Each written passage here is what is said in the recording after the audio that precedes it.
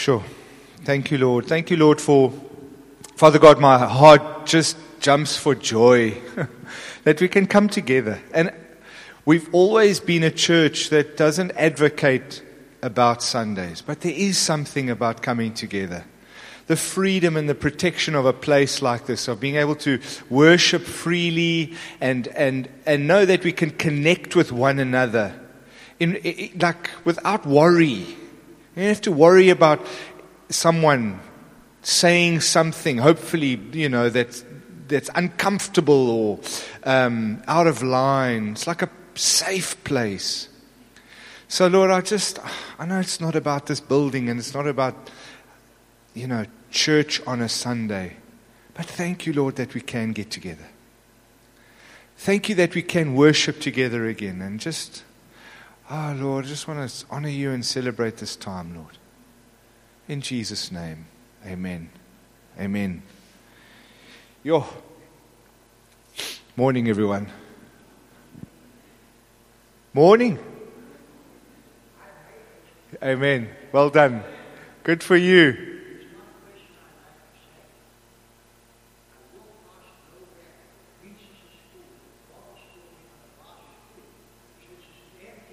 Yeah.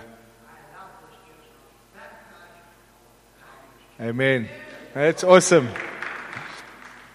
Unfortunately, we're only allowed 50, so we have to keep the number small, but we are here. And God is here. Amen. So, as Joe mentioned, and it's funny that we were singing a song now that says 1,000, one day in your courts is better than 1,000 elsewhere. I would say to you, and it's a minute in your court is better than 1,000 elsewhere. And that's actually what I'm going to talk on a little bit this morning. And I would start like this by saying that we're at war. We are in a war. And it's interesting, as I was preparing, during the Second World War, Hitler's strategy was brand new in terms of war. He moved quickly. When he invaded Poland, he did it, they called it the Blitzkrieg. He moved so fast that the Polish army couldn't respond. That's why he took it. And that's what he did in the rest of Europe. He moved very quickly. And he dominated Europe for 3 or 4 years during the Second World War. And then slowly, the Allies started to take Europe back. But the point is that he had a strategy. And the devil today also has a strategy. And it hasn't changed in 4,000 years since Adam and Eve. What does he do? He comes to distract. That's all. He said to Eve, surely God didn't say, are you sure you're not going to die? He distracted her away from what God had said. And his strategy hasn't changed today. And as I was preparing, I was thinking back the last 20 years or so. And it's not limited to the last 20 years, but certainly we've seen a ramp up in the last 20 years. TV started about in the 70s, I think. If you got a black and white TV, you were a somebody, and then you got a color TV and what have you. And I think when TV started, there was one channel, and you waited till 6 o'clock. At 5 to 6, there was just a clock. And then at 6 o'clock, the music started and the one channel ramped up. Man, and that was exciting. And then I remember at the end of TV in the evening at midnight or 11:30, there was Oordenking, epilogue. And then I think they played the last stand or the last post or something. And then you got test pattern. And you waited another 18 hours for tomorrow night. One channel. Well, I mean, I remember those days. And then there were 4 channels. And then Mnet came along. Oh, my hat. And who remembers, like Sunday night, you didn't miss carte blanche. If you wanted to know what was going on in the country, like, don't phone me, don't talk to me. I'm watching carte blanche. You know? Remember. And then back to work. Yeah, it's like, I don't know if it was depressing what they showed on carte blanche or if it was interesting. But nevertheless, that was us. And then DSTV came along. Oh my hat. And now there's 500 channels you can choose from, of which 400 and many are just a waste of time. But we had DSTV for years. And I remember night after night we would go into the lounge and we would find something to watch. And if the whole family was there was a host of stuff you could watch. Border security, you could watch aquariums, Treehouse Masters. If you were if you were a little edgy, you went into Drugs Inc. or the terrible program Banged Up Abroad, like a terrible title, but night after night you found something to watch, or Master Chef or something. And intrinsically, there wasn't anything wrong, was there? I mean, those programs were entertaining and fun. There was no swearing. There was nothing untoward. But what did they do? Distracted. And how many times I would go to bed and I'd go like, well, that was fun to watch. What did it matter? But I didn't understand the hook. The hook was to do what? Distract me away from what? My family and God. And God.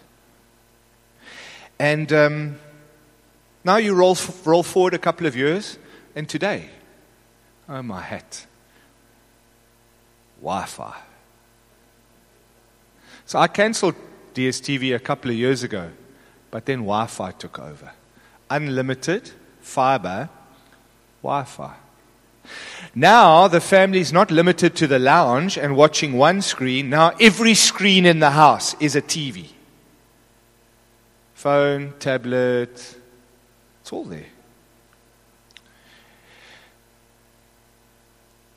And Wi-Fi brought into our lives things like TikTok, which I never got involved in, but nevertheless I saw my kids. YouTube, which can keep you busy all day and all night. And then Netflix and Showmax and probably others. And if movies are not enough, oh my hat, then season 1. Season 2, Season 3, Season 4, Season 5, Season 6, Season 7, Season 8. And each of those seasons has got 12 episodes of 20 minutes, 30 minutes, 40 minutes each. Okay? But have you noticed this? If you just watch the first episode of Season 1, you are hooked. I've seen it. You know, I used to fish. And one of the fishing lures that we used to use was for chokka. What do you call it? Squid. And it consists of a metal cylinder about that long. And around the bottom are these very thin, sharp little hooks. And there's normally 2 rows of them. And they're only about this long. And they only stick out about that far around the bottom. But when you drop it into the water, and that chokka or that squid comes along with all his arms, he just needs to contact that thing with one arm, and he's hooked. And he will not get away. And his other arms will grab to free, and as he grabs, those hooks just grab more and more flesh, and you can pull him up. Even if it's by one tentacle, you'll pull him onto the boat. These seasons do the same thing. Now, I don't watch too many seasons. Normally, holiday time, December, to find something, I'll download it, and I'll take it on holiday. First episode, you cannot say no. And then, what's worse for me is that you start to get to episode 4, 5, 6, and you start to realize that they've introduced all of the 7 deadly sins, plus more, subtly and slowly. There's fornication, adultery, theft, murder, retribution, unforgiveness, anger, blah, blah, blah. And the one I'll never forget, about 2 years ago, I got halfway through, and I felt nauseous. And I was thinking, why am I watching this? Because one half of me was, because you watched this far and you want to know what happens. And the other half is like, but this is just not It's just not wholesome. But do we see that? Do we recognize that? And Andrew used the analogy recently of a frog. Put a frog in a tin of water pot. Turn the heat up. The frog doesn't even notice what's happening, but it just gets cooked. Okay, I think some frogs are clever enough to leave the pot before they get cooked. Here's hoping that's us too. I listen to Cape Talk sometimes, and on a Thursday or Friday afternoon, they have this talk about, so what's binge-worthy this weekend? It's become the state of society. What are we going to binge on? Oh, look, it's raining on Saturday. Awesome. Lots of popcorn, lots of cool drink or beer or wine or whatever.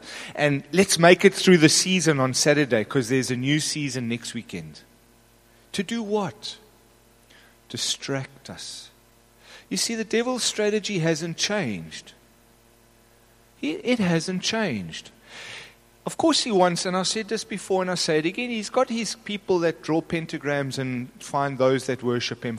But for the rest of us, if he can take our eyes off Jesus, he's going to do it any way that he can. And this is a great strategy. Now, I'm not saying that there's anything wrong with this. I'm not saying there's anything wrong within moderation. You watch a movie, or you watch. But you've got to look in the mirror and ask yourself, am I hooked? Has this got me? Or have I got it? Am I in charge? Or am I a slave? You know, in Titus 2, Paul writes to Titus and he says this, for the grace of God has appeared that offers salvation to all people, you and me. And it teaches us what? To say no to ungodliness and worldly passions, and to live self-controlled, upright, and godly lives in this present age. This is Paul writing 2,000 years ago. He could have been writing this yesterday. While we wait for the blessed hope, the appearing of the glory of our great God and Savior, Jesus Christ, who gave himself for us, to redeem us from all wickedness, and to do what? To purify for himself us, a people that are his own, eager to do what is good. I want to highlight verse 12. He says there, to say no to ungodliness and worldly passions, and to live self-controlled, upright, and godly lives. That's Paul is writing to us today. Isn't it uncanny? In 2 Timothy verse 3, he writes to Timothy and he says to him, but mark this, there will be terrible times in the last days. Okay? And then he lists, and these are the heavy ones. So I'm going to skim over the heavy ones because I don't want us to get bogged down in too much negative. But he talks about people will be lovers of themselves, lovers of money, boast. And we all look at ourselves and say, well, I'm not really boastful. And I'm not too proud, and I'm not abusive, and I'm not so disobedient to my parents, and I'm not so ungrateful, you know, and I'm fairly holy, and I do love, and blah, blah, blah, blah, blah. And he goes on, without self-control, brutal, not lovers of good, treacherous, rash, conceited. And then he says, lovers of pleasure rather than lovers of God, having a form of godliness, but denying its power. Better is 1 minute in your court than 1,000 minutes elsewhere. Lovers of pleasure rather than lovers of God. Do we guard our time carefully to apportion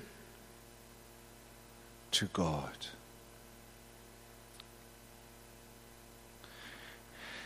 And I almost want to say that that's yesterday. It's not quite yesterday. It's still present today. But fast forward to 2020 and 2021 with the onslaught of the pandemic of COVID. And it has devastated our lives. We've lost family members. We've lost friends. If you haven't had a family member lost to COVID, you know someone that's had a family member. Or you've had a friend who's had a family member who's lost someone to COVID. It's a terrible pandemic. Not only the loss of life, but the loss of jobs, the loss of businesses, the loss of livelihood. It's impacted us on every level. But it's brought a whole new level of distraction with it.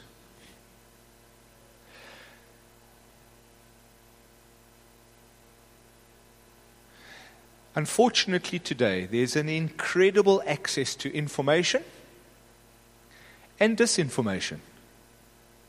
Do you remember last year when we gathered after lockdown? First couple of meetings, you weren't allowed to sing behind your mask. Remember that? Okay? And people got offended because people were singing. The introduction of new rules in society has resulted in new rule enforcers and self-appointed judges amongst us. And in Matthew 7, Jesus speaks clearly, and this is not limited to just there and then. He speaks clearly, and he says, do not judge, or you too will be judged. For in the same way that you judge others, you will be judged, and with the measure that you use, it will be used against you. Why do you look at the speck of sawdust in your brother's eye and pay no attention to the plank in your own eye? How can you say to your brother, let me help you with a speck out of your eye, when all the time there's a plank in your own eye? You hypocrite. First take the plank out of your own eye, and then you will see clearly to remove the speck from your brother's eye. You know what? Some of us have allowed a speck of offense in our own eye to become a plank, and we've used that plank to try and smack the speck out of somebody else's eye. Now, I'm not advocating that breaking the rules is right. No. But how do you posture yourself if you see someone is doing something that offends you? Matthew 18 speaks very clearly. Go to that person. Don't judge them. Go to them. If you're unhappy or you don't like the social distancing or there's something that's around you in society, how do you posture yourself? Do you allow your offense to become a plank? Or do you keep it just a speck and go to the person? Because in Ephesians 4, Paul writes and he says, and listen to these words, be completely humble and gentle. Be patient. Bearing with one another in judgment. Bearing with one another in love. Make every effort to keep the unity of the Spirit through the bond of peace. COVID has introduced into society a new, exciting new ways of finding fault with one another and bringing disunity amongst us. And we have to guard against that. It's a distraction. It's a distraction that drags us down a road of what? Breaking the unity between us. And then if I take that one step further, just how many conflicting conspiracy theories are there out there? To do what? To entertain, to distract, to entice our itchy eyes, itchy ears, and itchy minds. And do what? Keep us busy. 1,000 days there, rather than a day in His courts. God didn't command us to be ignorant. No one is expected to remain uninformed. However, don't get distracted away from your focus on God. We have to keep the main thing the main thing.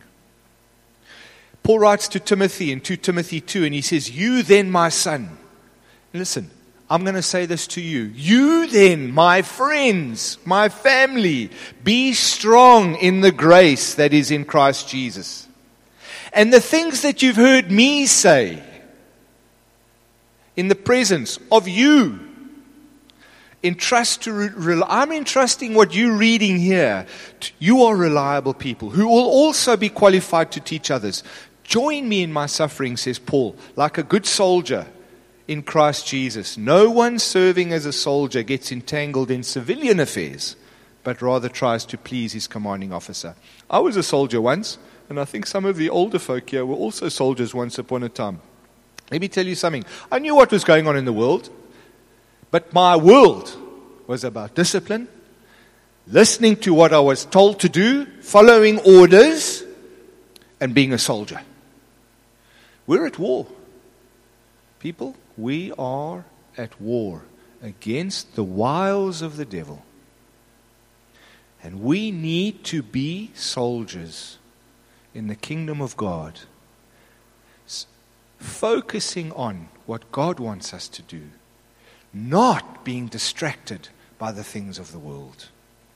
In Colossians verse 3, Paul writes again, and he says, "Since then you have been raised with Christ.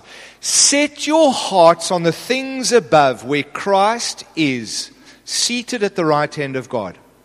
Set your minds on things above, not on earthly things. For you died, and your life is now hidden with Christ Jesus." So he says twice, he says, set your hearts on the things above, and then set your minds on the things above. Be aware of distractions. In Philippians 2, he writes, "Therefore, if you have any encouragement from being united with Christ, if any comfort from his love, if any common sharing in the Spirit, if any tenderness and compassion."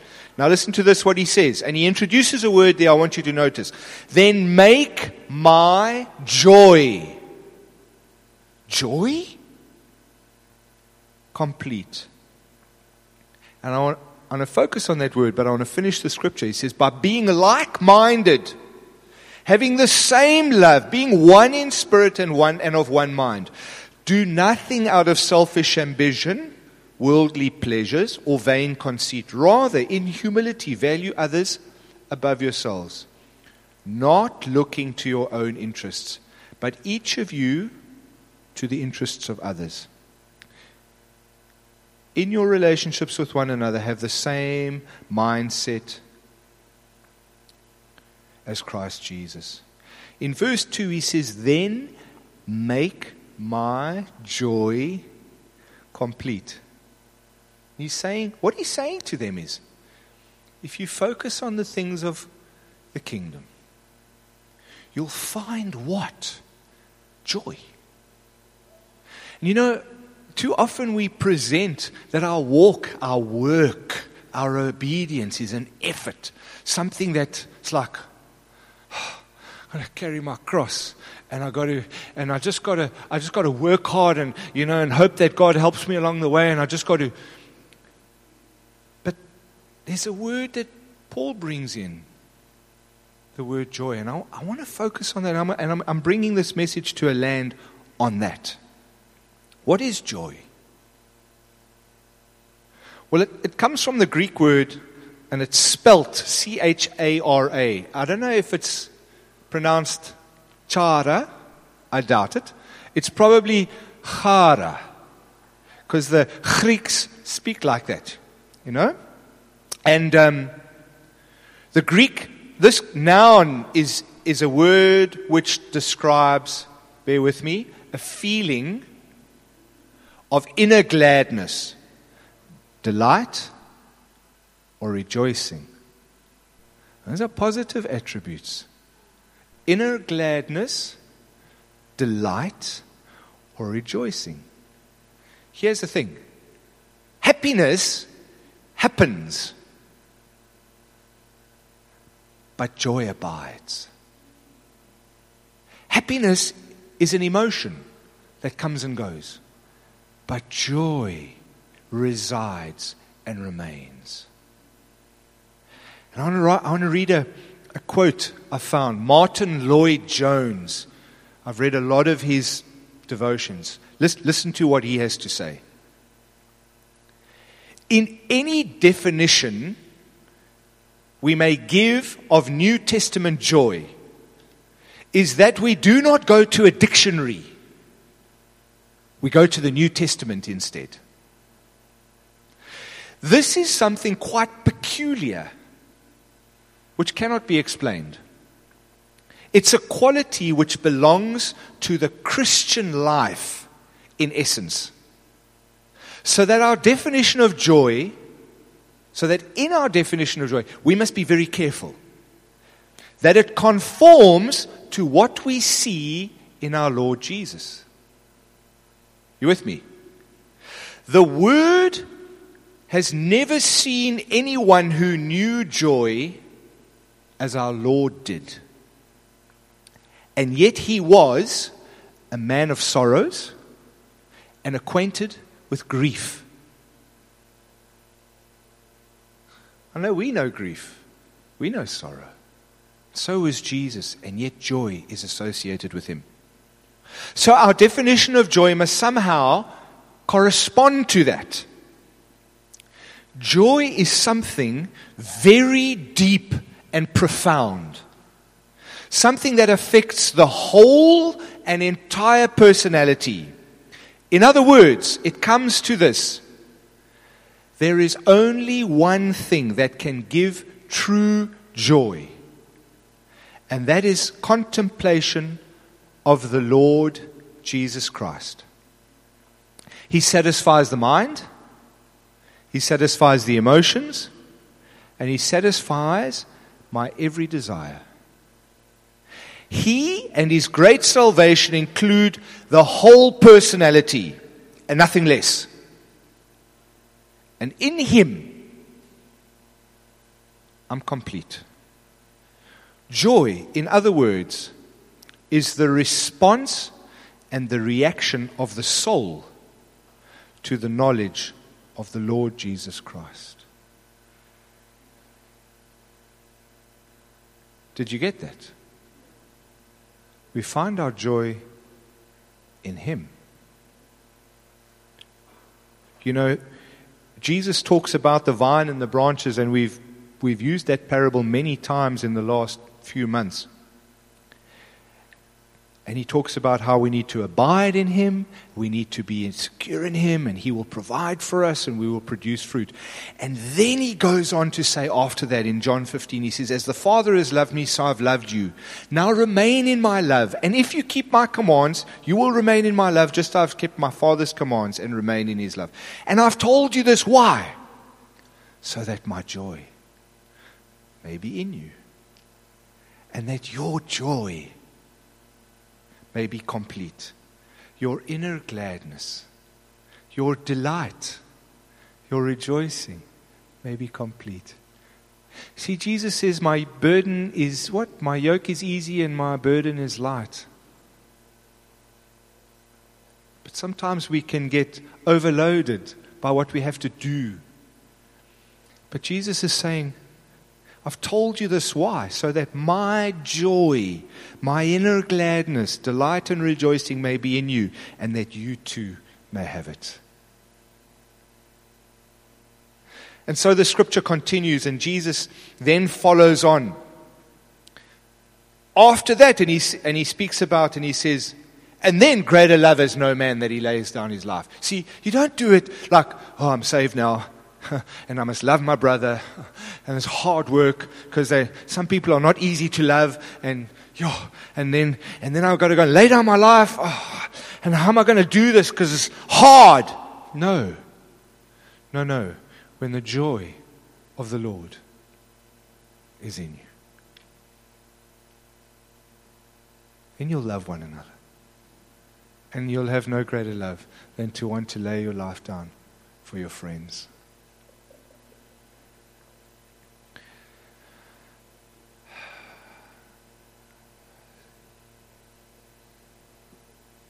So I want to end with this to encourage you. Proverbs 18. Yeah. It's a slightly different version, but he writes, if your joy is low, run to the strong tower of the name of Jesus, and He will lift you up. He may not change your circumstances, but when you hide in Him and He lifts you up, you'll have a different perspective of the trials, struggles, and afflictions and the tests and challenges that you're facing. Praise His holy name. Amen. Amen.